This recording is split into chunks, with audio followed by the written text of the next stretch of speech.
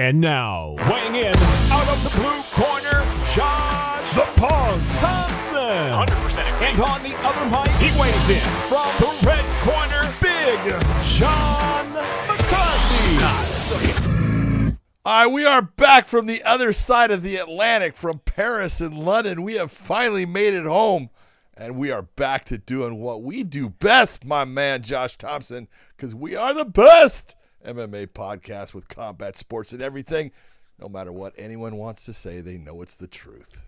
It is 4:30 in the morning here on the West Coast. Let's just say our sleeping habits are a little messed up. You're lucky you're on the East Coast, so it's a little later in the day. But hey, I thought it'd be great to get this thing in. You thought it'd be great to get this thing in. I'm glad we're doing it. We were going to try to do it yesterday, but like I said, our sleep stuff is all messed up right now. But hey, it's nice to be home, sleep in our own beds, spend time with family, and it's been great, man. Good to be home. 2 weeks is a long time. 2 weeks is a long time, John. Yeah, it was more like, it was almost like a whole month for me, because I went from what we did in L.A. to San Jose, back to L.A., then to Hawaii, then I came home for like 4 days, and then to Paris and London. It's like, I haven't been home much. I like home. And the whole time you sold your house, so you were moving out. You're moving all your stuff out of your house into your new place, trying to set up your studio, which is what I'm going to go through right now in the next couple of weeks. I freaking hate you. Oh, man. It's like, because I sold my gyms, so those are going to be gone. I'm going to be moving my studio as well. I'm not sure if I'm going to move it home or into a location that I have just right down the way. So we're going to figure it out in the next couple of days.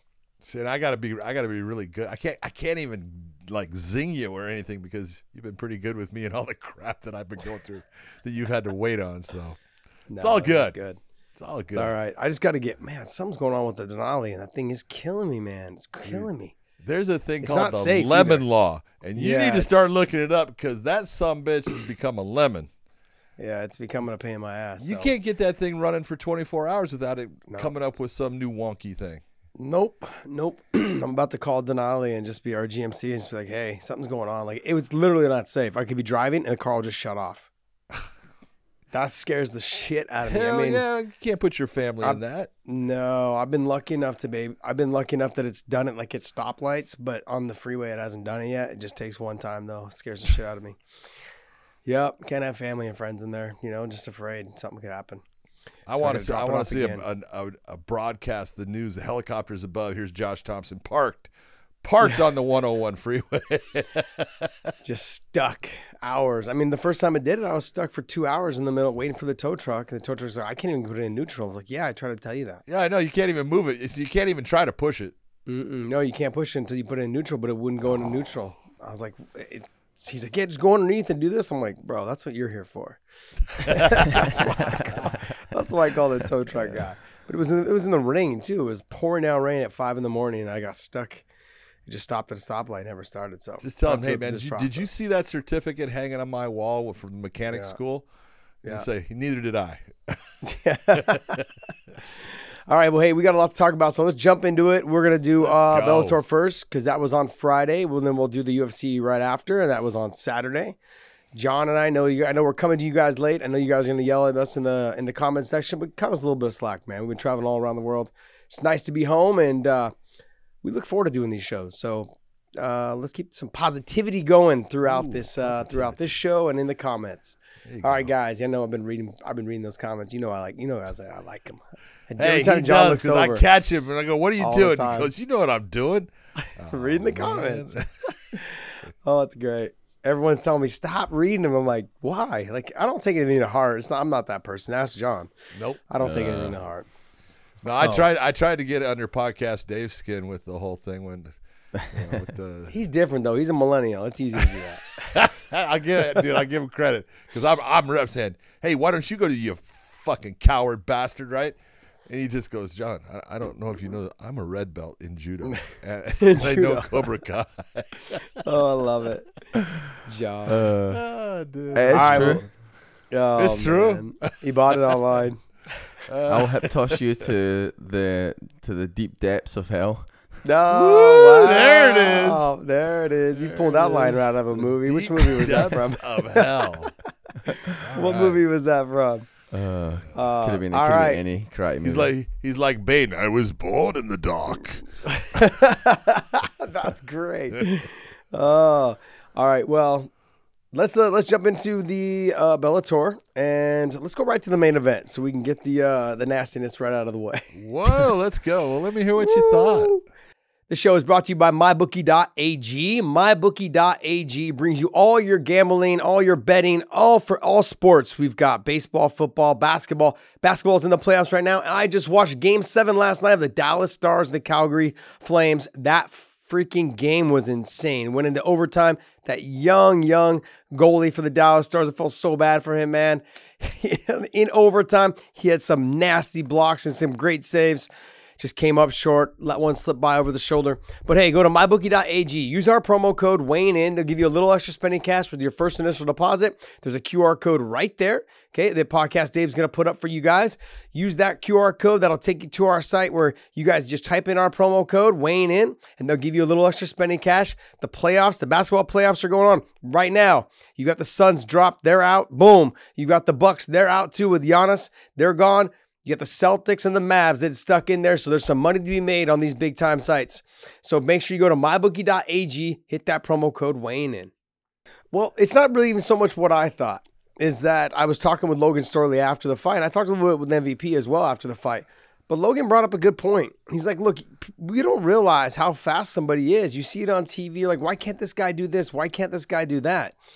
And he's like, he was extremely fast. He's like, I just couldn't believe. He's like, and he would hit me from far away, plus the speed. He's like, I had to time everything. He's like, and even then, my timing was way off on the takedowns. So he's like, it was super frustrating to fight him. He's like, and then the other thing is that he's so long that every time I took him down, he would post on his hand and his hips were up. He's like, and it didn't matter how high I got my hips, he was still taller and longer than me, so his hips were higher than my hips, and I couldn't get him back down. You know, because hip high always means you're winning the wrestling match. Well, it was hard for him, man. And I understand. I get what you're saying now. Everyone's like, oh, you got to take chances. Not against somebody like MVP because he's still got a lot of cardio in there. Like he's always in shape. He's always pushing. He kept trying to get up. He just wasn't able to get up. And I know it wasn't a good fight. Like it wasn't in terms of, excitement for people at home. We all know that. I'm not here to say that either. And so, but look, there's times when you fight certain fighters that you got to do what you got to do. We've said the same thing about Colby Covington on certain guys. You want to make sure you don't want to take those chances. When Colby fought Masvidal, you could say it's boring, but realistically, it's fighting. It's effective. That's exactly what it is, John. It's effective. And like I don't know how many people came,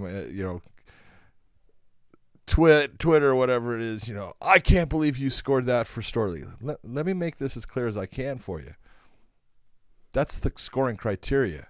No matter what we want to say, and the whole thing they're always saying, you're always saying damage. Of course we're looking for damage. Did you see any? Because MVP didn't damage Logan, and Logan didn't damage MVP. So really, you've got a guy in the stand-up, and at times, MVP is hitting Logan, and he's hitting him with clean shots at times, but nothing that has damaged him.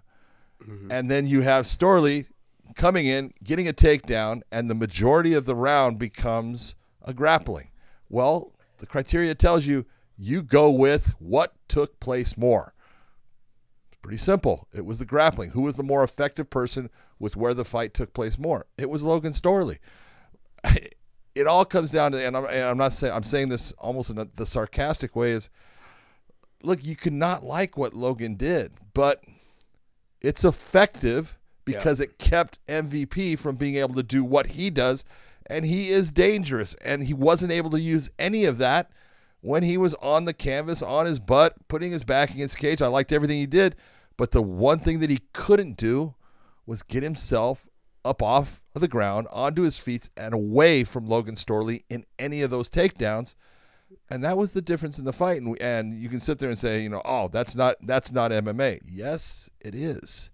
Okay? Yeah. Just telling you straight out, that is. Now, we all want an action-packed fight. I do. I would rather see that action-packed fight where it's going all over the place any day. But not every fight's going to be that. That's just the sport. There's times when you have great fights. and there's times when it can be mostly on the feet. Carla Esparza versus Rose Namajunas, mostly on the feet. Boring. Yeah. It just happens, and it's is it the UFC's fault for putting on that fight? No.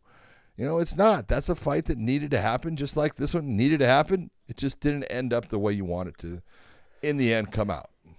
Yeah, you look at both. You used the Carla Esparza fight as an example. I mean, that fight there was that neither one was engaging. At least, like these were both engaging. That's what put them in situations to be wrestled. Good point. Look, I'm not here to take anything away from those two females. They did a great job fighting, and they had to do what they had to do to try to get the win.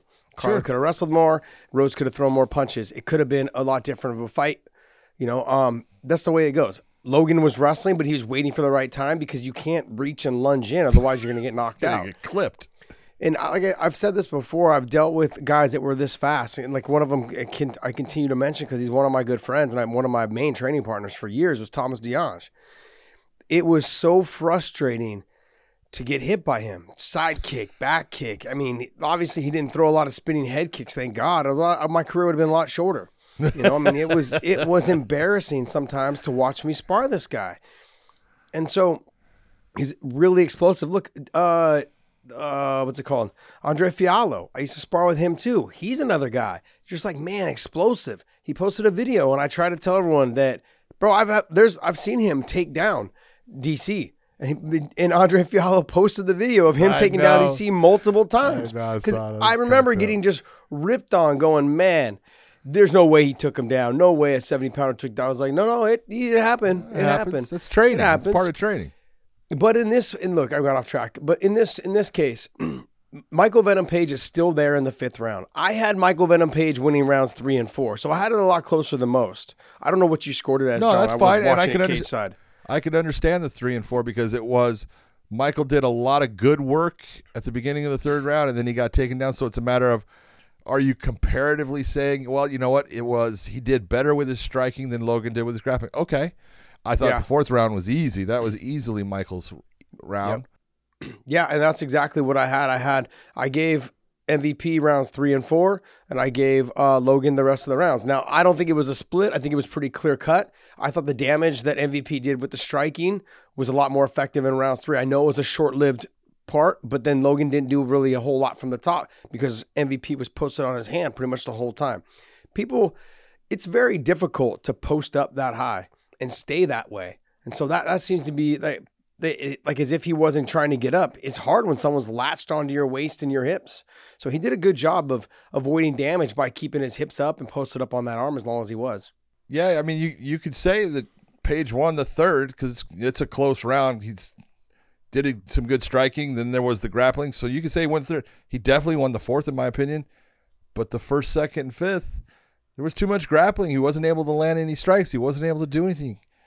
I know, Scott Coker all of a sudden became, the guy who, hey, I don't agree. He was judging the fight, like other people will, and then he thought Page wins. Not off the criteria. You can't do it. Yeah, it was, look, he's the interim champion. We'll see if Amosov is able to come back, and I'd like to see that rematch because they fought before, but in a 3-round fight they fought. This would be a 5-round fight.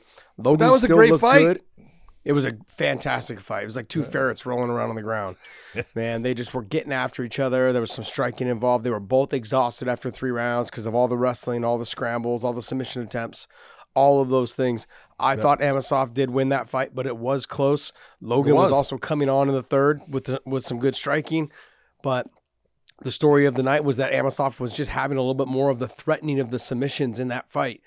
So if Logan does come back, not Logan, but Amosov does come back, I'd like to see that rematch. Now, the winner of Douglas Lima, if Amosov doesn't come back, and Jason Jackson, who is a teammate of Logan Storley, the two of them will have to fight if Jason Jackson wins. Now you're getting all those difficult situations where both guys train the same thing. The guy who's their trainer, Henry Hoof, now he's not going to train anybody. It's a rough one. It's just rough. It's rough on everyone in the gym, but it's business at that point. And if you're Jason Jackson, you go, well, look, I want that belt. I want that championship pay. Mm-hmm. So I don't blame him. Yeah. No, I agree. And Logan was not upset about it at all when I talked to him. I said, hey, because we talked to the fighter meetings. I said, hey, I got to throw it out there. And he just looked at me like, he's like, I knew it was coming. Someone was going to ask it. Someone was going to talk about it. He's like, so when I threw it out there, I was like, if you win, there's a good chance that Amosov won't be back. And you're going to have to fight the winner of Jason Jackson and Douglas Lima. He's like, I don't want Jason to lose to Lima. He's like, but it's like that feeling like, I really don't want to fight my friend either. You're really torn. Yeah. So it's just it's a guy he's sparred and with I think how many times in the gym he helps him train. It's a rough one, but they're really main training partners is what he said. He's like, the two of us are basically the ones that we train the most together. So, but I think look, Logan did what he had to do. It wasn't the most exciting, we know that, and he knows that. But he's like, look, I didn't realize how fast he was, how long he was until I got in there. You see it on TV, but the TV doesn't show you exactly how fast he is. Yeah. So. How fast MVP is. All right, let's go Fabian Edwards, Lyoto Machida. Come on. Look, Fabian, he finally showed up to fight after the last two fights. I mean, I'm being honest, man. Like he said in the fighter meetings, I just came out the last two fights just saying like, hey, I'm just going to here, just kind of guide, cruise through it, and I'll eventually get the knockout or I'll get the finish or, I'll do enough to win each round. You can't fight that way. And in those two fights, he didn't do enough to win each round. He lost. And so he came back with making people pay. Every time he came out of the clinch, strike. Every time they came out of an exchange, he tried to finish with the combination last. If they came out of that punch combination, he was trying to land the last shot. He did something at every moment he possibly could. It takes fights like this where you're fighting someone like a Lyoto Machida who has a big name, who has been a champion, in the UFC and other organizations, okay? He has been all around the world, fought all the best guys. It takes someone like that to sometimes motivate these young fighters to say, hey, if I win this fight, that lets me know that I need to be there. Now, I understand that Lyoto's getting older. John, you know that, okay? And he even knows that. We talked with him this week. He understands that. But it really comes down at 185. I think he's a way better fighter at 185 because he's not a big guy. For 205, it's just too big. Yeah. But 185, I think he's going to have to deal with the speed because he has slowed down. He mixes things up very well, but he also is just like I said, the speed is definitely a factor. Speed was always kind of one of his things, and then the feints, and then the way he slides in, the kicks, the knees, all of those things. He could counter you a lot faster than you could throw your combination or your shot.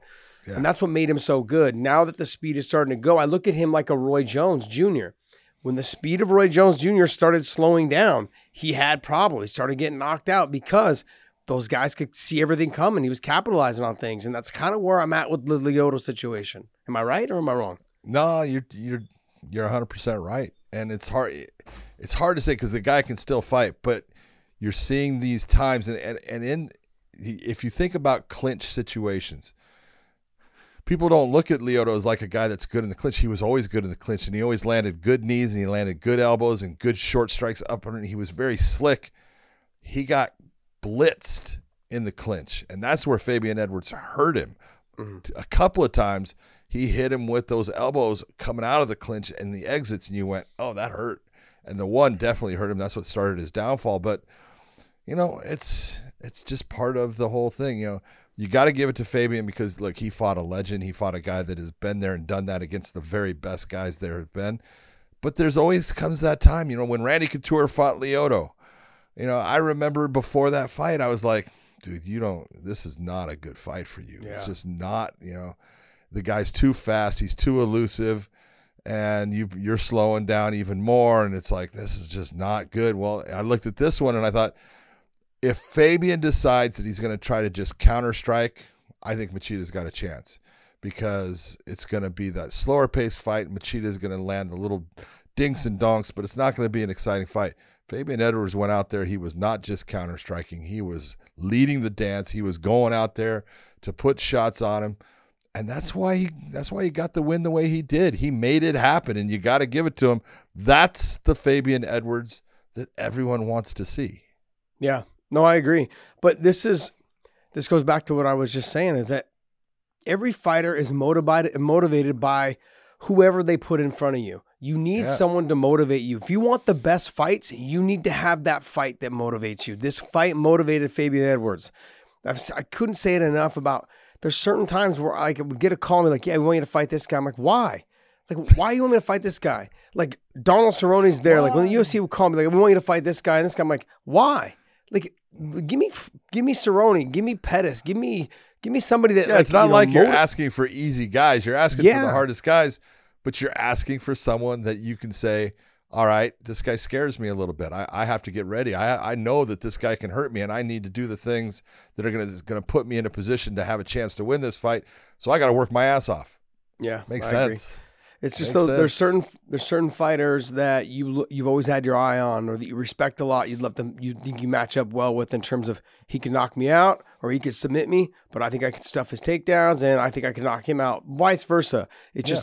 There's always a threat, and you feel that, and that little bit of extra energy gives you more motivation to train harder, gives you more focus throughout your camp, and that's what most of these young fighters need. I need someone that's, to look up to and be like, hey, I need to beat that guy. Yeah. This was a big fight for Fabian Edwards. Conor Watanabe versus Denise Kielholtz. Man, I thought it was gonna be a repeat. Oh, so did I. And Watanabe. So did I. She got frozen. Shit. She got frozen for that 1 second, for that one moment. Let me give you the difference, though. Yeah. And I talked a little bit with Denise after the fight. She rushed in, put herself into the clinch. Liz took a step back and showed her experience of just not rushing in, stayed long with the striking, and was picking and choosing her shots after she rocked her. And every time Watanabe, she gets in trouble, she just puts her head down and starts reaching. Doing the zombie arms. Yeah, exactly. But she was able to get that one collar tie on Denise, and that was all she needed. That's all she needed, and the rest was his. She got a nice little beautiful inside trip to get the fight to the ground. Yeah. That was nicely done. But I looked at what Denise did. She needed to do the same thing throughout. After that, Watanabe was like, oh my God. Every time they came out, there was no chance. Shot. It was every time they just had a little bit of a break. She was dropping right back down on the legs, trying to get her down. And she has a way better shot than I thought she did. She shot a nice double leg to start the second round. I was like, oh, wow. And then pulled her back in, and it was nice. Nicely done and executed by Watanabe. Oh, it was. She's got one loss. I don't know. John, I don't know, man. Like, where does she go? Like, do you have her fight Juliana Velasquez? Yeah. Or do you have Juliana Velasquez get the automatic rematch? Well, look, based upon the way that fight ended, you can take nothing away from Liz. Liz did nothing wrong. And she's in that position. She's fighting as hard as she can. She puts the champion in a bad position. The referee stops the contest. Liz Carmouche did nothing other than her job. So she deserves everything that she's gotten. She deserves the belt. But Juliana, you got to look and say, she got, I don't want to say cheated, but there was a mistake involved in her now attaining her first loss of her career and losing her belt. Look at the belts themselves, no matter if it's the UFC's belt, Bellator's belt, the PFL's, they're all promotional belts. It's not the same as boxing, which is a sanctioning body that owns it. So, it's no different than when the UFC says we're going to do an interim, or Bellator with Logan Storley now, and we're going to do an interim. They can do that. It's their belt. And so I look at it, and yes, I do believe that there was a mistake made in Juliana losing her belt, but don't worry about the belt right now. Just make the rematch. Liz is the champion. Put Juliana in. I think Juliana's record should be unblemished. I don't think she should have the loss. We'll say that Liz Carmouche has the belt. Put them back together and just, run it back. It's the way it should be, to be as fair as you can be to both fighters.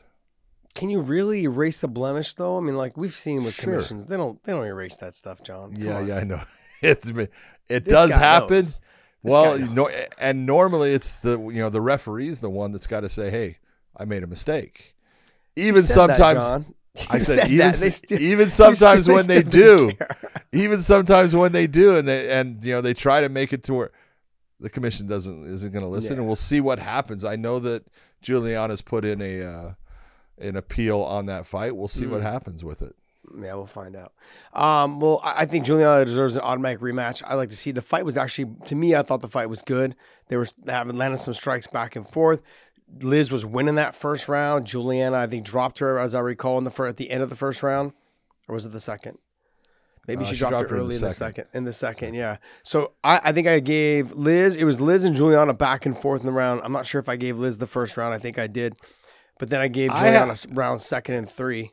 Yeah, I had it where if the round had gone to the end of the 4th, I would have had the fight even 2-2. I would have had it 2-2 going into the 5th. Yeah. But yeah, I think I would like to see that in a rematch. Let Watanabe either sit on the side, sit on the side, or have her fight somebody else in there. You know. Yeah. Who knows? All right, let's talk. Hey, the retirement fight of Paul Daly versus Giacomo. Yeah. Who took the fight on what, 10 days notice, something like that, 2 weeks notice. 2 weeks notice. I thought he looked good. I was more impressed with how well he was doing. Now, he did get a little tired, you could tell, and that's what led to him getting back up to his feet. Paul Daly getting back up to his feet and making separation. Yeah. But, man, I thought he looked good. He had some nice takedowns. He was having some nice control. He was doing some work from the top. Paul was getting a little frustrated, as we've seen before in the past. You know, I've seen when he fought John Fitch, he's yelling at Bellator, yelling at Scott Coker while the fight's going on. I've seen Paul get frustrated before. Oh, yeah. And I was seeing a little bit of that frustration in his eyes during that fight, especially towards the end of that first round. He was getting frustrated. And then he got back up. Then the second round started, and the same thing happened. And I could just see, like, he was getting a little irritated, like, damn. You know, but then he was able to scramble, get back to his feet, make the space, do what he had to do. And it was just towards the end of the second round, he hit him with a nice shot, got him to go backwards, put his back to the fence. And that's not where you want to be with Paul Daly, man. Yep. He flying knees. He throws the kitchen sink. Just a beautiful job of just staying composed. I could see it was trickling up into his ass where he wanted to get frustrated, you know, but he stayed composed. He knew that Giacomo was going to shoot the double leg again when he was down on his butt. He sprawled real quick, dropped it with his elbows, stuffed that takedown, let Giacomo get back up towards his feet, and just started landing the shots as he was on his way up, keeping him covered. And, man, he's got power. This time it was with the right hand, not the left hand. Yeah, but the left hook to the body is what set the whole thing up as far as when Giacomo got hit with that. You could see it paralyzed him. And that led to that open hand of that right hand just crushing him. So, but that's a Paul Daly win. That's what you expect out of him. And, you know, and we said it on the broadcast, and, you know, a lot of people are going to go, oh, no. Look, that dude's got so many more knockouts than everybody else out there. Igor Vovchanchyn, in the sport, Igor Vovchanchyn was a monster in Pride. He was knocking everyone out. And look, he fought everywhere, and, you know, he fought in all these small promotions. But even in Pride, he was just a monster. And, you know, and he had 66 fights and 29 knockouts. Paul's got 64 fights and 35. He's got 6 more knockouts with less fights. All right? Yeah. Vanderlei Silva was a knockout monster, 24. Chuck Liddell, who everyone looks at as a knockout guy, and he was. Chuck had power. He had 13 knockouts. You know, you could take Derek Lewis in the UFC right now, I think has the knockout record, you know, and I think it's somewhere around 13, 14. You know, it's not close. Wow. I remember Vovchanchyn fought this Egyptian judo guy, I believe. And I think it was Vovchanchyn, and knocked him out in Pride, and he just like fell over like a tree. Oh, no, that was Francisco Bueno. Oh, okay. Brazilian Jiu-Jitsu, man, he did. He hit him. Even as he was going down, he still landed shots on him. Yeah. It was like, oh my God. Holy shit. Yep. Wow. I mean, he was not a big guy either. He was probably, 5'10", 5'9", 5'10"? 5'8", 5'9". 5'8". I'm telling you. I better out. It was a mini Fedor. Realistically, like kind of around that time, like he was like a mini Fedor. He's, you know, he just had power in his hands, kind of tubby waist, thick fucking tree trunk thighs, just savage, man. What a savage. But yeah, you look at Paul Daly, and in here, people want to say, oh, he didn't fight anyone. Oh, he fought everyone. Everybody you could fight. He didn't care who he fought, man. Right. He fought everyone. I think the best part for me, the fights that I will always remember with Paul Daly, obviously is the number one is Nick Diaz. That fight in Strikeforce, hands down, was probably was the best one-round fight I've ever seen. Now, on top of that fight, I look at the Hamasi fight. That was a 2-round fight, But it could have, had there been a little more time, it could have been a 1-round fight. But that was a back and forth battle, just kind of how the Nick Diaz fight was. He got dropped. He was in a lot of trouble. And at the end of that, when he settled his nerves, he came back to finish that round. It was very impressive. And then he came out in the second round and just did work. And holy shit, man, what a fight. So if you guys haven't seen what Paul Daley can do, go back and take a look at those 2 fights. Those 2 fights were just absolutely some of the best fights I've ever seen in my life. And they all go to Paul Daley, man. He's a gamer. He didn't have to take that fight with Koreshkov because he was supposed to fight Koreshkov. Koreshkov called him out.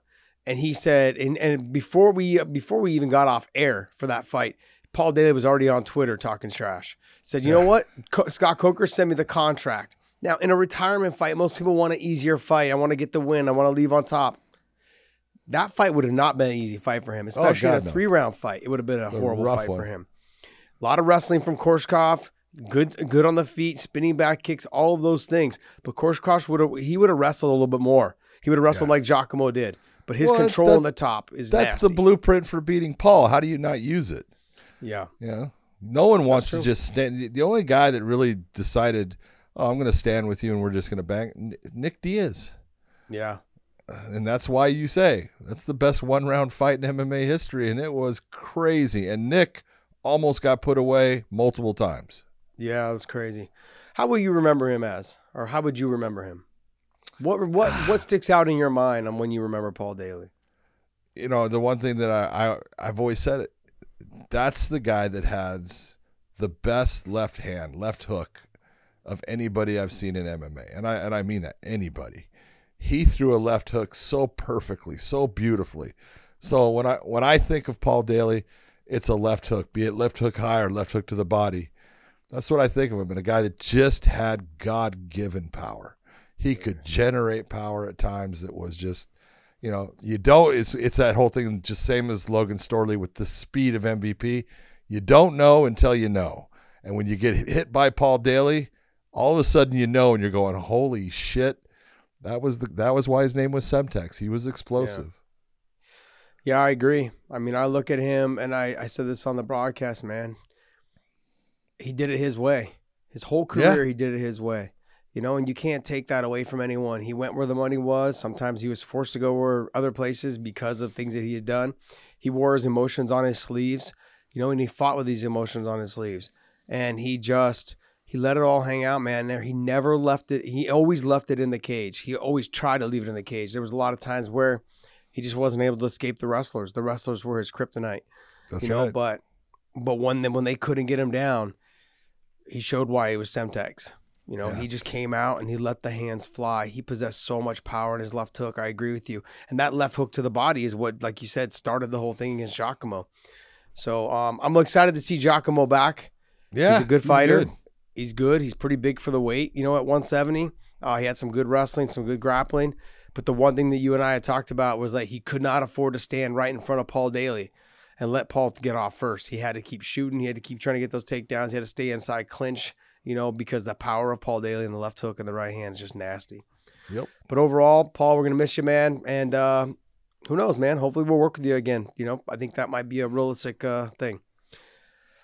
Simon Biong, he impressed. He impressed a lot against Luke Traynor. Simon Biong came out, did exactly what he needed to do. I know it was a unanimous decision, but there wasn't a minute of that fight where I had him losing. Maybe a minute. There might have been the first minute of the fight. I agree with you. Yeah.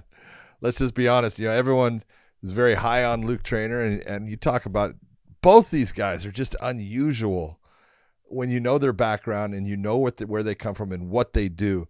Luke Traynor is a classy young man who helps other kids. His dad started him into foster parenting because his dad, you know, fostered a lot of kids. He was always part of being their big brother and stuff like that. And now he's doing it on his own and he's got these foundations working. The kid is remarkable.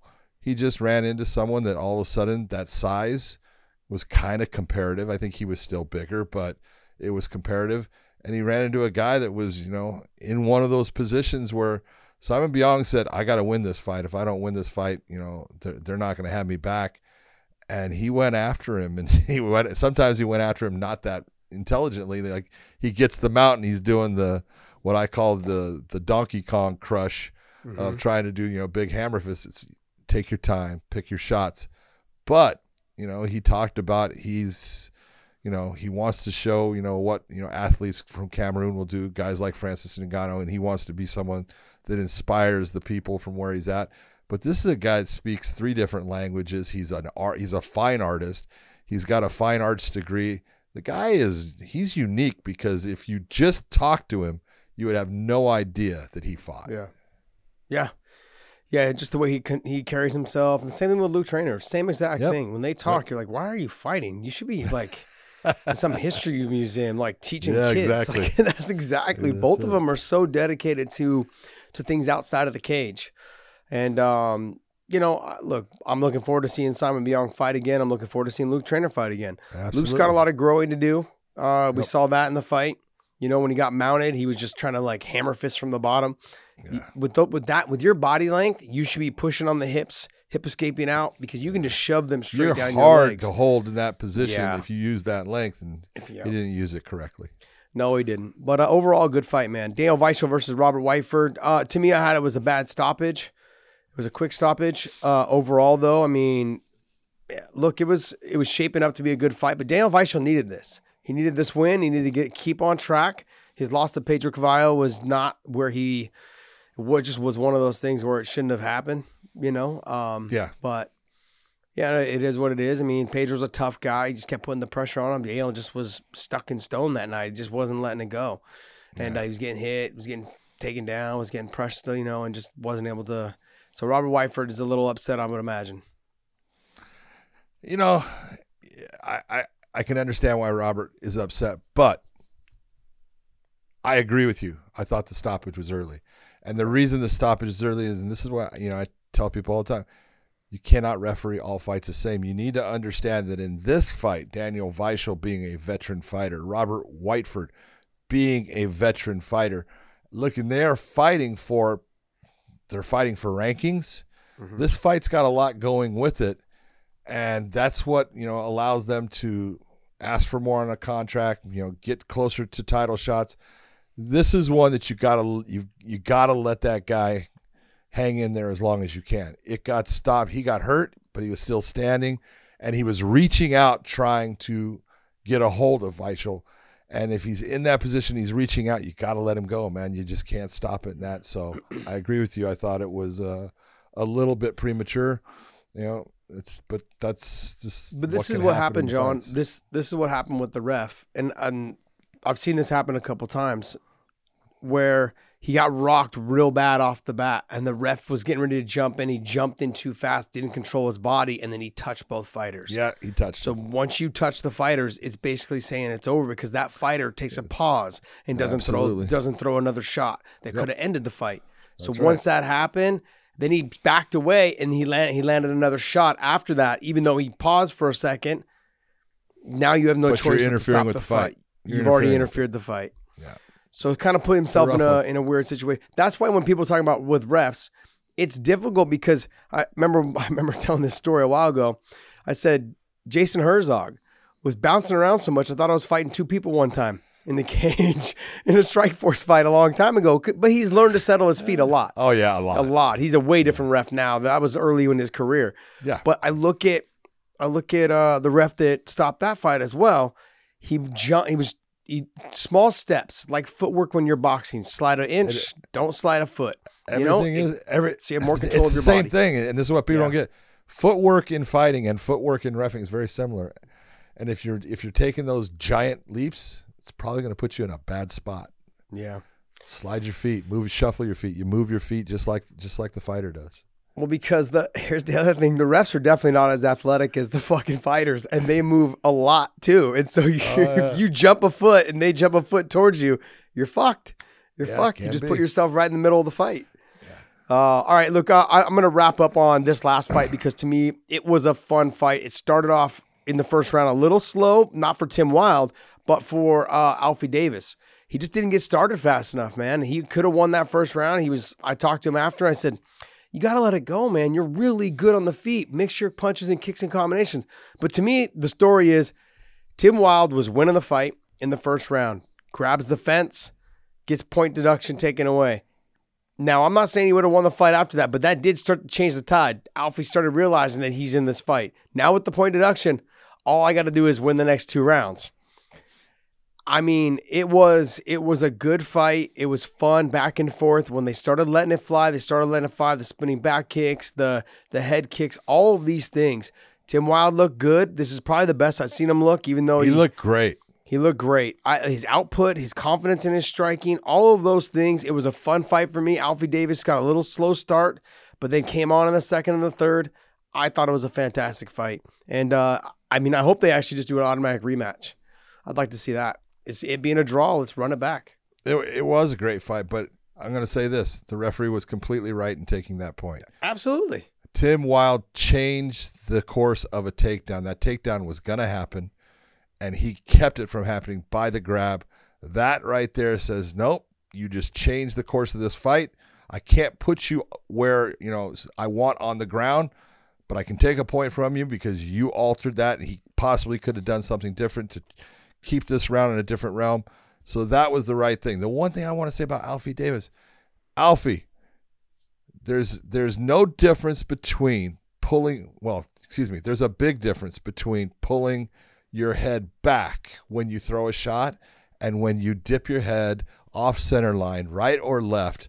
It's going to make your shot be longer. It's going to land with more power. He keeps pulling his head. His head That's is a karate taekwondo thing. I know, and it's bad when it comes to fighting. The guys do it though, John. I mean, look, Lyoto Machida does it still at something years old, and I know he lost him, but his whole career he's been doing it. Yeah, and MVP's been doing it as well. I mean, a lot of those guys, they rely on their speed and their elusiveness with their feet. What's his name? Stephen Thompson. He still kind of does it. He slides out with his chin up in the air a little bit. But they rely on their footwork because their whole life, all they've done is that type of footwork. They've never really learned to keep their chin down when they do it, though, I guess. Yeah. But either way, man, they're all good fighters. It was a great fight. It was a great fight. All right, that's going to wrap up our Bellator talk and conversation, and let's move on to the UFC. All right. Let's hop on over to Blachowicz versus Rakic.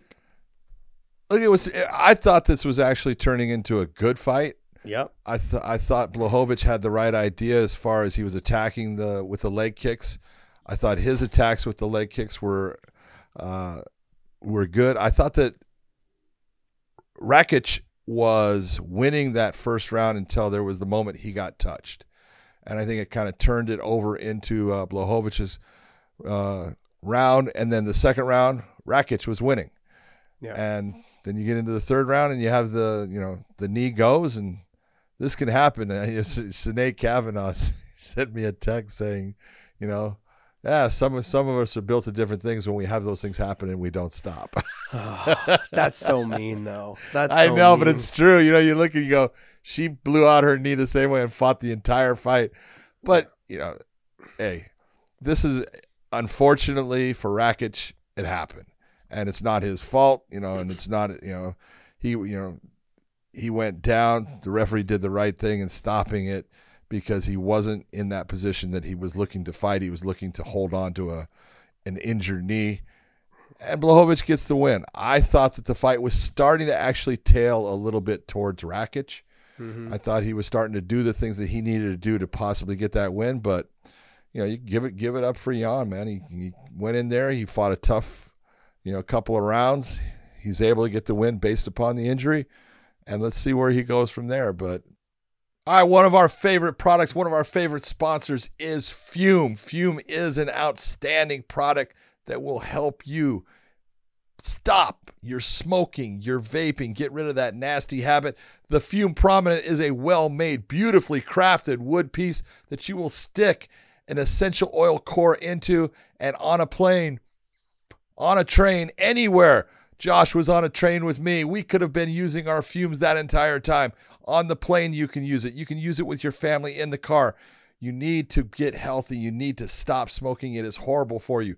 Aiden Power, who I work with, is a vapor, and I am bringing him a fume along with the essential cores because the flavors are great. There's peppermint, there's conquer, there's invigorate, there's bubbly lime that Josh loves. There's cherry. There's all these great flavors, even in Christmas months, they bring out eggnog. They're just something that tastes good, makes you feel good. You get that nice aroma in your sinus cavity, and it will help you stop the smoking that can end your life. Please do us a favor. Go to Breathe Fume. That is Breathe Fume with F-U-M. Don't put the E on it. /weighing in. Go there. Get 10% off by using the weighing in promo. If you use Fume, you will be happy that you did. It will change your life. It will make you healthier. And that's what life is about, is enjoying the quality. This is a product that can help you. Please go to Breathe Fume, buy it, get it, use it, and get healthy now. Unfortunately, we didn't get to see everything that we wanted to see, and I feel really bad for Rakic as far as the knee injury. So I hope he gets that taken care of and he heals up quick. Very similar situation happened with Patrick Cote and Anderson Silva. Remember, he stepped back and boom, his knee just popped. You know, you could probably even say Carlos Condit and T. Wood. He hurt his knee this, same way. Yep. Similar way anyways. I think that had to do with a little bit more of the kicks, because this one with Rakic, it was the back leg. It wasn't the front leg. His calf was getting kicked left and right, but it was the back leg that buckled. No, it was the back. You're right. It's just a matter of how you planted it and how you it adjusts. I've had it happen before, not like that, obviously, but I've had it where my knees moved a little bit. I'm like, oh, crap, what is that? And then it's painful for about a couple of days, then it goes away. But that looked nasty. His whole knee shifted forward, and then it slipped back in.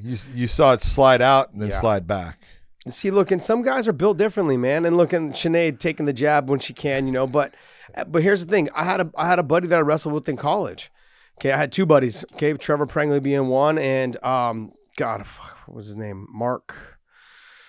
Oh, I can't remember his last name. Anyways, he wrestled the whole damn national tournament with a torn ACL.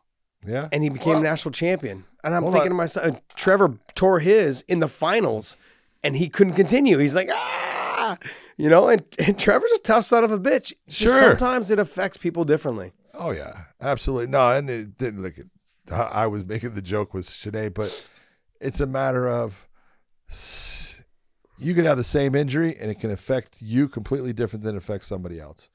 And, I've seen guys with no ACL compete for years, and they're used to it. And they're used to, balancing. They're used to the shift in their knee. It doesn't bother them. And they just go on. And then, one person can have it to where that thing goes out, they can hardly walk, and it's bad until they get it fixed. So, again, Rakic, he lost the fight, but he didn't lose. He got injured, and he got injured in a freaky way. Like I said, just heal up, get better. Jan did definitely have the right game plan, though. Attack that calf. I agree. Start doing some work. I thought he did a good job with that. All right, scroll down. Who we got next? Oh, this is Ryan Spann versus Cutelaba. Yep. Ryan Spann, look, he fought smart. Look, he got taken down. He's getting controlled. I thought honestly, I could see him looking around in the arena, just kind of like, okay, look, I've been here before. I've done this. Don't worry, I'm not too concerned. Eventually he's going to leave an opening. I'm going to get back up to my feet. I'm going to get on the neck, whatever it is. He fought very composed, for somebody who was put into a crappy situation right off the bat. And he did exactly what he needed to do. He waited for Cutelaba to make a mistake, and he did. And he snatched it up and finished. Very nicely done, man, by him. Oh, it was a beautiful finish. It was, it seemed to me more of a front choke than it was guillotine, the way he applied it and everything. Yeah. But, it was on tight right away. You could see it, and it was Cutelaba tried to turn out of it. Didn't happen. It's always the guys, with Cutelaba, it's the guys that don't back off of him that do well against him. If you back off of him, he tends to really overrun you and everything. So he's a skilled guy, especially when he gets in the top position, and he got in the top position against Spann. He just wasn't able to do the same things as he's done in the past. So you got to give that credit to Spann that he was able to, have that and not be damaged by him in any fashion and get back to the point where he got that submission. To me, that was a really nice win by Ryan Spann. Very nice. Davey Grant versus Luis Smolka. Goddamn, Davey Grant's a tough son of a bitch.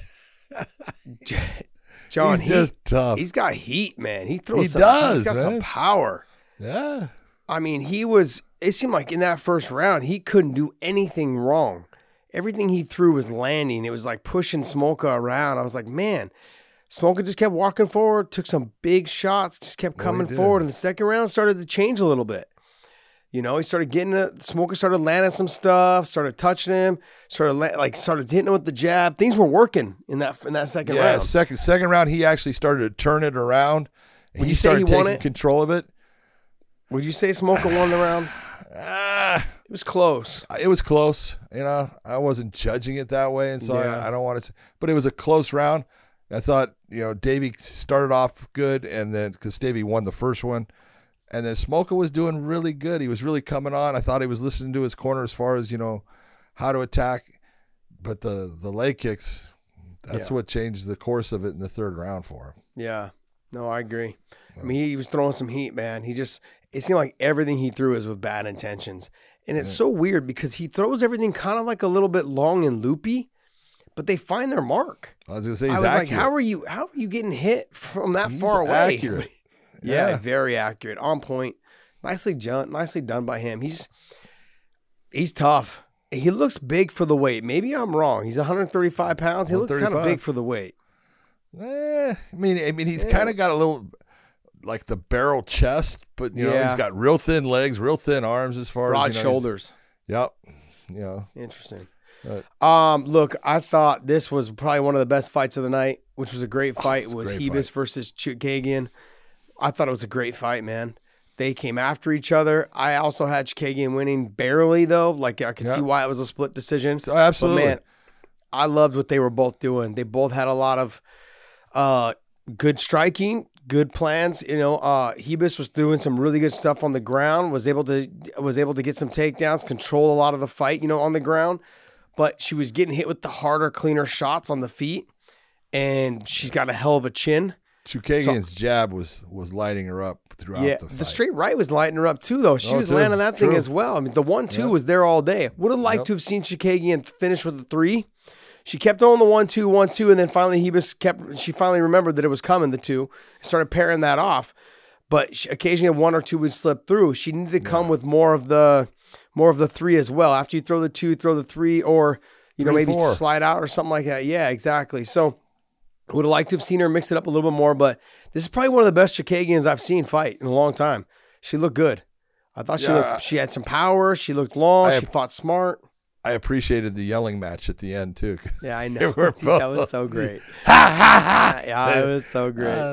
And that was almost watching like Monica Seles play tennis. Well, that was almost like Hebus saying, "All right, I'm going to start doing this to let people know I'm going after you too." And it was actually kind of, it was entertaining. It really was. Yeah.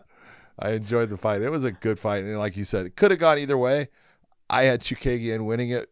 I know a lot of people are going to look and say, "Well, what about the ground stuff?"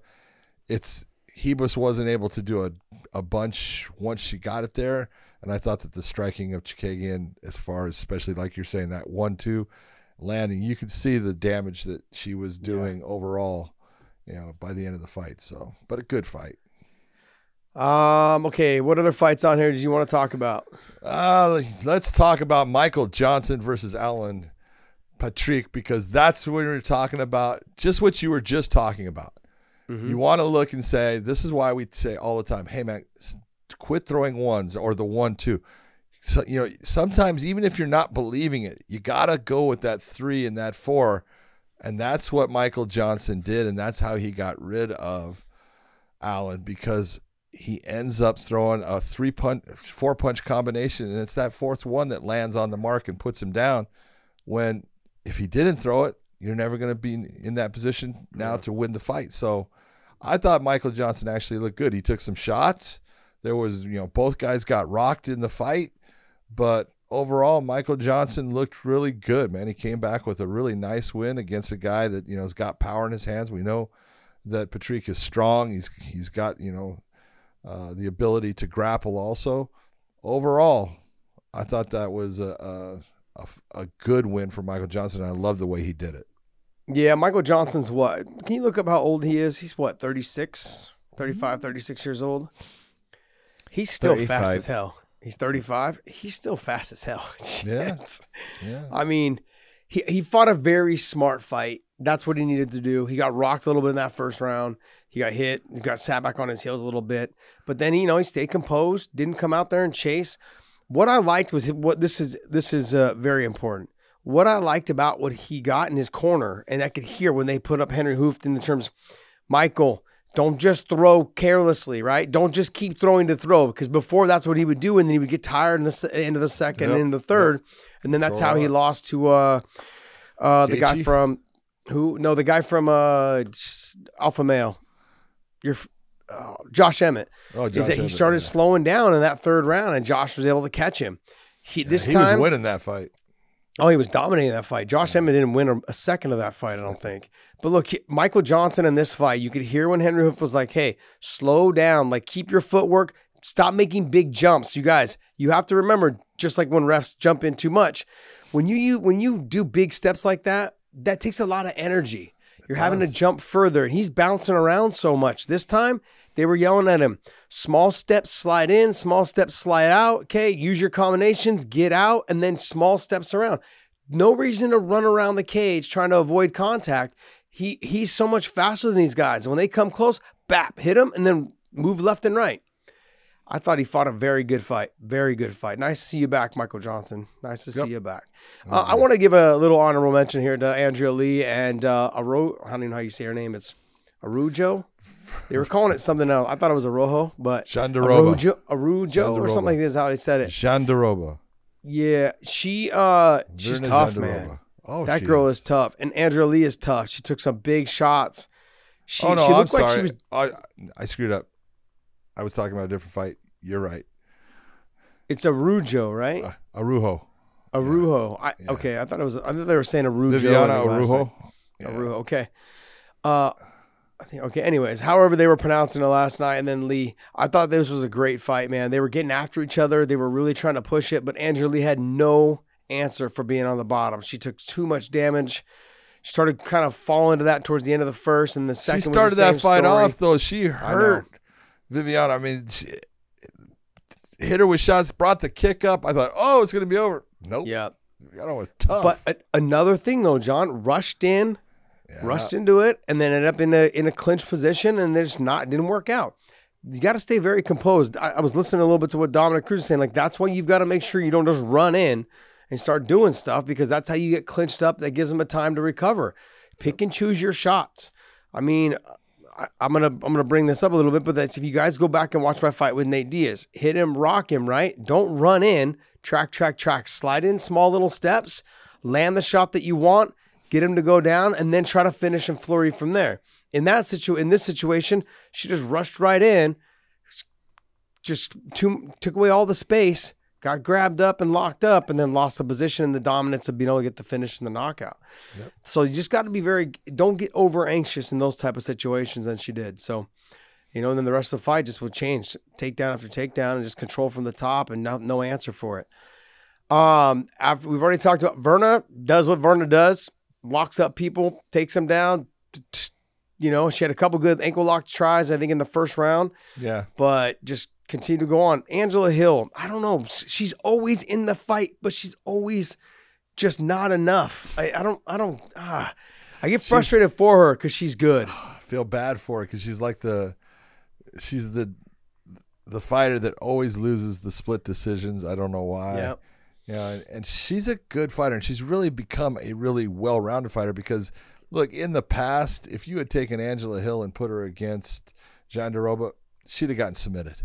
Yeah. And, she's really gotten way better as far as her overall game. Her striking is sharp. It's just that she just can't get to that point where she's the one that's, in control of the round the whole way and stuff. But it was a good fight. It was fun to watch. This young kid, Taira, against Carlos Candelario. He looked good. He seemed like a baby, John. Dude, he did. He's so young, 22 years old. Gosh, I saw him. I was like, oh my gosh, you are a baby, my friend. Really good on the ground, really composed. He's got to be very cautious, though. I saw a little bit of that swagger to him when he came in. Like, okay, this guy can't do anything to me. He almost seemed like he could have finished the fight at any time, but he didn't, or not that he meant to, but like he he wasn't tight enough on a lot of things. He kept, Candelario just kept escaping. But he Candelario actually did some good stuff in that fight. He did. He really did. You got to give him credit, man. He was in some bad spots. He turned those around. He fought his ass off throughout the whole thing. Yeah, he lost the decision, but he represented himself very well, I thought. Yeah. And then Petroski. Oh, dude, this is where people think, that anaconda choke, as far as the way it was set up, it was set up before you had him, trying to turn it to the side, because he had taken and he put his arm across. You saw when he locked it up, he started squeezing, and then he set the lock on it. You can see when he set the lock, but it was already tight, so it was already applying the pressure. And a lot of people were like, how did that work when he didn't grab the leg or anything like that? You don't always have to have the leg. It's nice if you do, because that way you're holding him. It's how, everyone's squeeze is a little bit different. And then just the ability to crush that head down into that arm on its own. That was a great win, because, Maximov coming out of Stockton, with the Diaz brothers stuff, he's been looking good. He was undefeated at that point. So that's a big win for Petroski. Yeah, it is a big win. But look, I look at it this way too. The anaconda is more of a squeeze type position, right? Whereas the Darce is more of a technique of pushing the arm across and then tucking the head underneath. Yeah. So in this one with the anaconda, it's more of that squeeze. And it's a truthful name. One. And he seemed like he obviously has a very tight squeeze, because he got it locked in, and it seemed like he was almost out as soon as they hit the ground when he rolled him to the side. I mean, that squeeze was super tight. All right, guys. Well, hey, that's going to wrap up our UFC talk as well. We're going to jump into some news. And, man, John, it's good to be back. It is good. It's good to be back. It's nice to be in our studio. I have to just say, I want to say, guys, I want to thank you guys for being so patient with us while we're on the road. We know the mics. We're working on the mic situation too. It's not the best quality and sound, but we're working on some new head mics with the microphone to make it better for you guys, so we can actually hear each other a little bit better as well, and just, not the echo of the hotel room, all of those things being involved. So we're going to work on this type of stuff to make sure that we fix it, because John and I got a lot of traveling come up sometime around September, October. Seems like we got a couple more overseas shows, so we may be stuck back-to-back weeks again. So who knows? If that's the case, then, hey, we'll just do what we're doing. Do what we do. So is it right to say that you guys only have June now and then nothing till September? No, we have June, July, and August. So, okay. Yep. But it's just one show a month. Yeah, we've got June, end of June, July. Sounds like going to be like around July 12th. I don't know, is what it seems like the date is. They haven't announced that one yet. And then August, I think maybe August. No, sorry. August is August 12th. So that's in Sioux Falls, South Dakota. And then September is Dublin. There may be an ad show in there as well. Another added show in there. And then it sounds like maybe October. I won't say October because I haven't announced it yet. So, all right, let's get into some news. All right, this first story, Rumble is announcing that he is back. He talks about, the long journey, and you're going to see a different him and all that, and he's looking pretty good. Yeah, he looks like he's lost a little bit of weight. He's kind of slendered out a little bit. I talked to him while, he came out of the hospital, and I talked to him a couple weeks in a row, and said he was feeling better, but he's going to very much take his time. So don't expect to see him back, I think, before the end of the year. Look for him to take his time. Look for him to really make sure his body's feeling good. All of these things being said, he's got to make sure that that he is healthy enough to make sure he can continue to fight. So we'll see. That's it. First off, it's just good to see him. Yes, he is slimmer. Who cares? It's a matter of his health is the most important thing. Fighting is secondary. So, Rumble, you're out there, brother. Just keep walking forward like you always do, man. And, best of luck in your recovery. And good to see you out there actually working out again. With this right here, though, John, the way you see his face, the way you see his body, a return to 170? No, stop. Don't do it. No. Let's go. Let's go. Maybe 185. Oh, that's so great. Maybe 185. Maybe 185. Hey, him and Fabian Edwards would be a good fight. Him and anybody is a good fight. Yeah, man, you better be able to take a shot. That's for sure. Well, all right, next. Paul Daly, baby, right there. Same thing. Right. I'd like to know how many knockouts he's got. I'd have to look him up. Let's see. How many knockouts does Paul Daly's got 35. No, Rumble. Yeah. How many does he have? He's got to have a lot, man. I'd say 15, 16, somewhere around there. Maybe. Oh, there we go. Had it on there. He just had him in knockout, different order. 17. 17, yeah, 15, 16, 17. See, that's my point. Look, is Rumble Johnson not a knockout artist? Yeah. As good, and Paul Daly got has double. more than double. He's got double. That's crazy. That's crazy. Yeah. All right, next one. All right, let's look at Evander Holyfield's son. Suffered a knockout at the Triller event. I wanted to show you guys the highlight just so you could. Hold on, let me zoom in on this and then pull up this highlight for you, and then play this one. You guys can see it, yeah.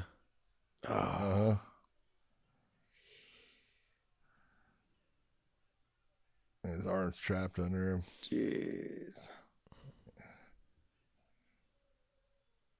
Yeah, I mean, it's hard, man. Young kids that have fathers that are athletes or that were fucking. Especially when they were that level, that good, did so much. Yeah. Yeah, it's a rough one. Yeah, I don't know, man. I don't envy any child who has a father that's been an athlete like that, I feel bad, to be honest. It's rough. It's gonna be tough for that child if he wants to do whatever the sport is that the dad did. Yeah. That's gonna be tough. I mean, if you take Go ahead. if the child wants to do something else, I mean, I would understand, being in water polo, baseball instead of that. I mean, whatever it is, lacrosse. I mean, being an athlete at that level and something like that, baseball, football, if your father was a fighter. I don't know. I think it's harsh criticism too in the fight game. Oh, your dad was this, and Julio Cesar Chavez Jr. He deserves a lot of the criticism that he gets because of the stuff that he does outside the cage, right? Yes. You're good. You could be good. You probably won't be as good as your dad. He's but a you good could fighter. be good. He's a good fighter. Yeah. But all the other stuff that goes along with it. But these other fighters that are trying to be what their dad is and not able to live up to it, that's going to be tough, man. It's going to be hard. And there's been a lot of them, and it's like you say, if he had tried to be a baseball player, football player, water polo, basketball, it doesn't matter. People will still say, well, your dad was a great athlete. You're not as good an athlete. They may say that. When you walk in the same footsteps as your father, though, and you enter the sport that your father was so well known for, that's a rough one. That is a rough one. And we've seen a lot of, Joe Frazier, his son Marvis Frazier, got, people don't, one of the most brutal knockouts, Mike Tyson fought Marvis Frazier, and knocked him out brutally.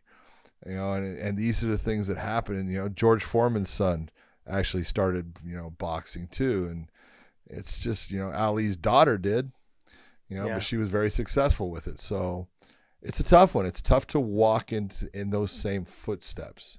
I always say, try to make your own. It's just better, but. Yep. Next. All right. In the same vein, we're going to look at Frank Gore from the NFL. Also in boxing this past weekend, and he got knocked out. It was a pretty nasty one too. He got knocked out. Yeah. Let me zoom in here and play this one for you too. No, he's not a big guy. No, he is. That's Frank in the. Oh, that's not Frank Gore. That's Frank not Gore's Frank the one. Gore. Frank Gore's the one. He's the one that knocks out the shots. other guy. That's Frank. Frank. The headline said otherwise. Oh, guess It what? says The Frank guy with Gore lands Bovada. a clean, vicious that's right the- hand. Yeah, you're reading the tweet. I thought the headline read the other way. No, around. Frank Gore landed No. huge. No, Frank Okay. Gore wears the 49er colors. Yeah. Oh yeah, that dude. Even though he face-planted, played that for was like over. 1,000 other teams. And he could still be playing in the league, man. It's crazy. Like he was one of those guys. He's Dude, he's one of the best running backs that ever played Ever. the game. yeah, It's so good. take a look, coming from the University of Miami, right? Yeah. Dude was a stud. He played with San Francisco for a while. He used to come to AK and do boxing there. He trained, came over to AK. Used to work with a guy named Gary Owens that was a kickboxer out of our gym, and Gary used to hold mitts for him and work with him. And man, he was good, man. He was athletic. He was good. He threw straight punches. He fought though in the one of the last Trillers, I think it was, and it was Yeah. like fought David Williams, right? A basketball player. I think he just had a hard time with just the length, the length, and the snap on the punch, whatever it was. The size also was a big difference. The height difference was pretty significant. But he came out. He ended up losing that fight. But then I think if he fights people his real size and not gimmick fights, I think he'll have a good opportunity. I'm not saying he's going to be a champion. No. I'm saying though that he can fight guys like this and get wins. Sure. So good for him, man. I'm a big fan of Frank Gore. Good guy, super nice guy. He came to the Bellator Miami fight. Yeah. Oh, not Miami. Sorry, Fort Lauderdale fight that we were out there in Florida. He was there. Yeah. So I got a chance to hang out with him for a little bit and chat with him. So super good guy.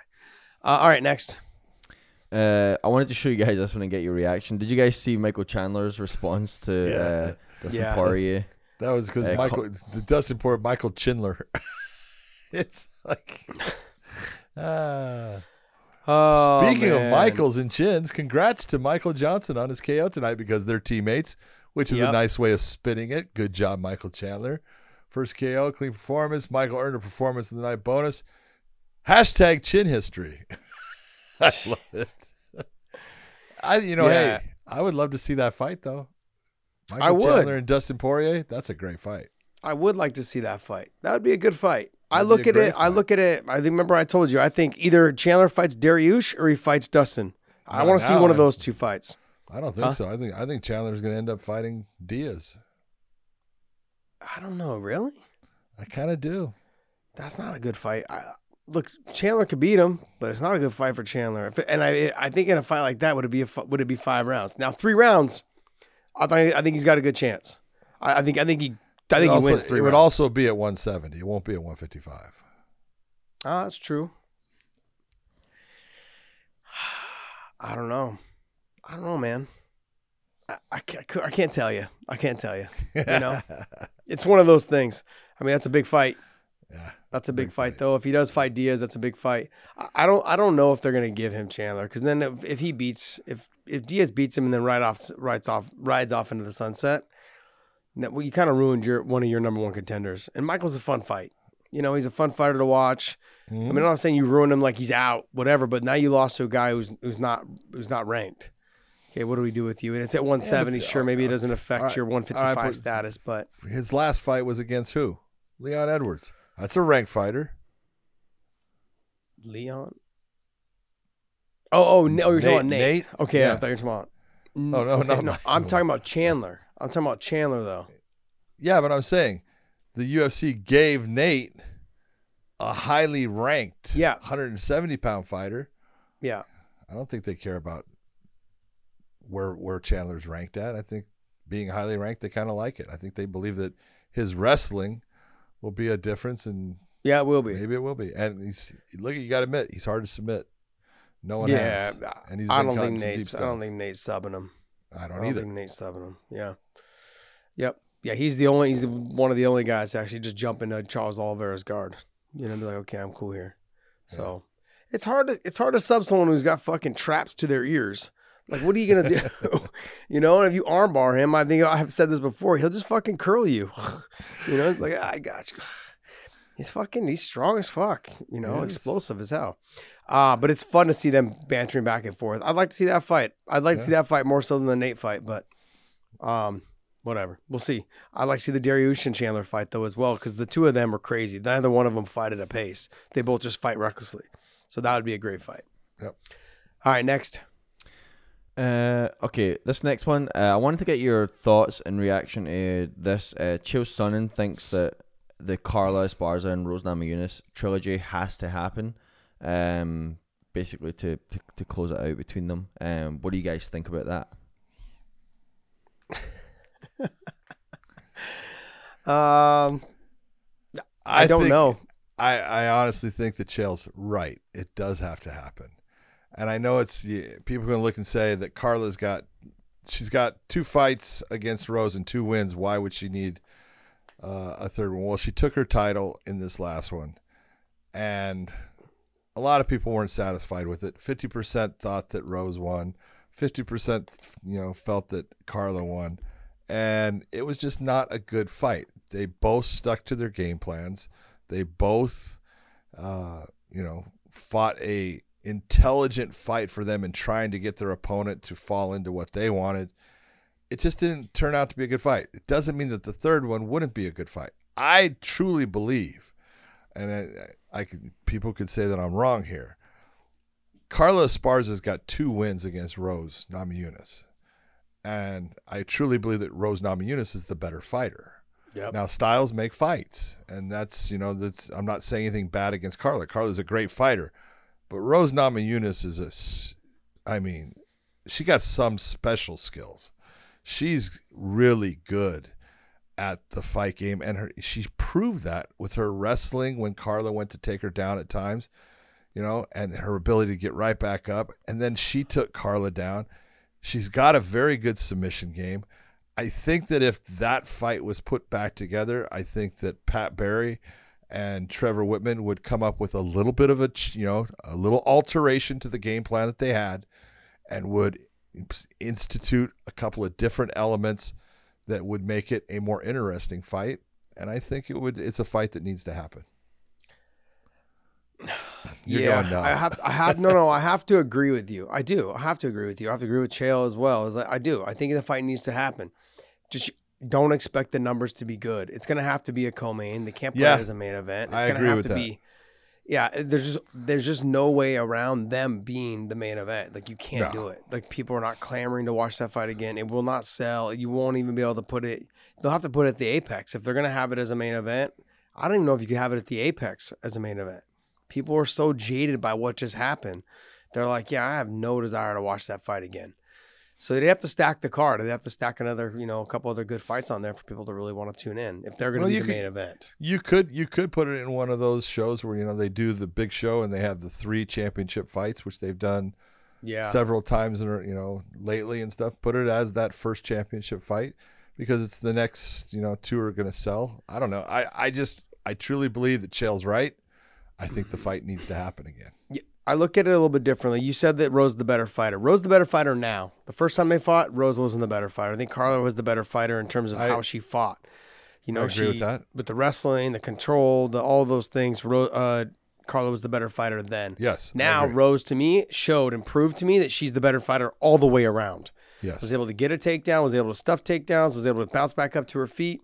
She just didn't pull the trigger. And that's what drove everyone crazy. And we knew that she was in shape because the way she was able to scramble every time Carla tried to take a shot. She was like, boom, boom, right to her hip, boom, back up to her feet, boom. Like she made it look so easy. It's like, well, look, if you're having that much dominant position control, why not do a little bit more? Make her fight out of those positions. And she just wasn't. And it was frustrating, I think, for a lot of people that were watching the fight, including us.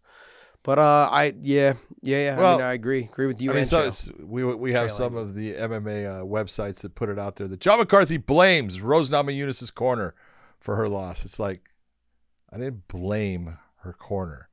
I blamed the fact that they were telling her you're winning when you can't tell someone you're winning if you're not that judge. Don't do it unless it's clear that that was an easy round for you to say yes, we won that round. But I understand their game plan. I think I think she stuck to their game plan almost to the point of a little bit too much. She was just too cautious, as you were saying.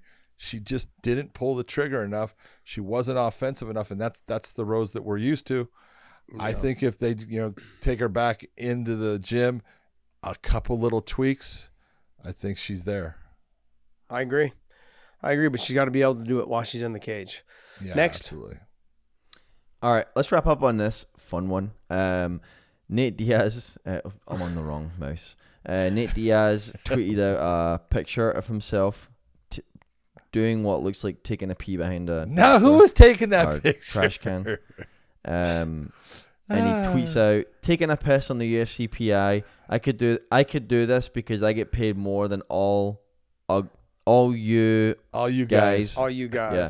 And they won't cut me. He's pushing the buttons, man. Poirier responds to the tweet saying, a real man would have shit there. Oh, jeez. Look at Dustin just up in the ante, man. Don't tease Nate Diaz with a good time, though. He may fucking do it. That's the thing about him. Man. When I talk about fighters that have done it their way, like I did with Paul Daly, Nick and Nate are the same. Oh yeah. You know, that's why I think that's why the Paul Daly and Nick fight was so good. The two of them, they do things their way. They fight. Their life is lived their way. They fight the way that they want. They do whatever the hell they want. Yeah. And they're right. And Nate just is right. He's like, yo, I get paid more than all you guys. And so it's like, go ahead, cut me, let me go, whatever. He doesn't give a shit. Yeah. You know. And here, the biggest example of being the way he is because when you look at what happened with the George Masvidal fight, remember when they said that he had tested positive for something? He's like, fuck you, I'm not fighting. We won't take care of this afterwards. No, we're going to take care of it right now. Otherwise, I'm not fighting. That changed everything. That let everyone know that the UFC is one way when they need something done, and then at the end, they'll flip it. And that to him, he just like, I've seen him.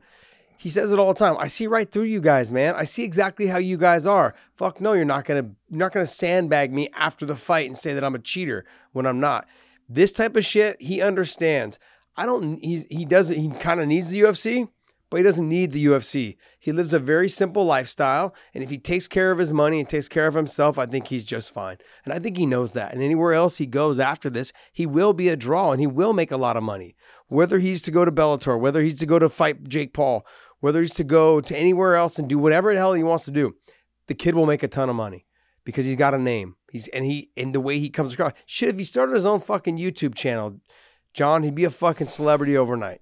The kid, like, he'd be, you know, like people would be following him around, taking cameras, spend his money doing that. People would love to see all that shit. Being honest. No, I just have one word for Nate Diaz: fun. He's the whole thing. It's just fun. It's true. Yeah. When he fights, it's fun. When he does things outside of the cage, it's fun and sometimes really funny. But crazy. All right, man. Well, hey, make sure you guys go to WeighingInPodcast.com. Pick up some of our merch is available. We've got coffee mugs, hooded sweaters, sweatshirts. Sweatshirts. No, sweatshirts. Not a sweater. Okay. I don't know. Same thing. Whatever. So I have short sleeve, long sleeve shirts. We got them in all different colors: gray, heather gray, white, black. John's favorite color is black. So pick them up. We've got all our logos up there. We've got our original OG logo as well. And as today, I'm wearing the Free Cane because he has court this morning at 9 a.m. Oh, yeah. So Free Cane, hashtag Free Cane. Look, all you guys are hitting us up going, hey, where do I get the Free Cane shirts? You guys, the website is Lion Not Sheep. Lions Not Sheep. Lions Not Sheep. That's the only website, okay, that is allowed to sell the Free Cane shirts, that all the proceeds go to Kane's family and attorney fees and all that stuff. So if you guys are interested in buying hats, shirts, all that stuff, go to Lions Not Sheep. The owner of that and the one that is helping this is Dan Caldwell, who is the guy who also started Tap Out with all the other guys that were involved in that as well, with Charles and those guys. Yep. So he is the only one that has came to Kane's family and said, hey, I will do all of this free of charge. Don't worry about it. I want to make sure you guys get all the money you guys can to help with these fees. So Lions Not Sheep, I think it's lionsnotsheep.com. Check them out. Okay, they're the only ones that are available for selling this t-shirt and the hats and all the other apparel that goes along with it. Yep. So if you guys are looking to support, let you guys know that. Everything else, John, is that it? Nothing else. Everything's good. It was good spending the last 2 weeks in Europe with you. We had some fun, but it's nice to be home. It's really nice to be home. So for everyone out there, do me a favor. Be kind to someone. Make someone's day special. I don't care what you do for them. Little things go a long way, and we will see you.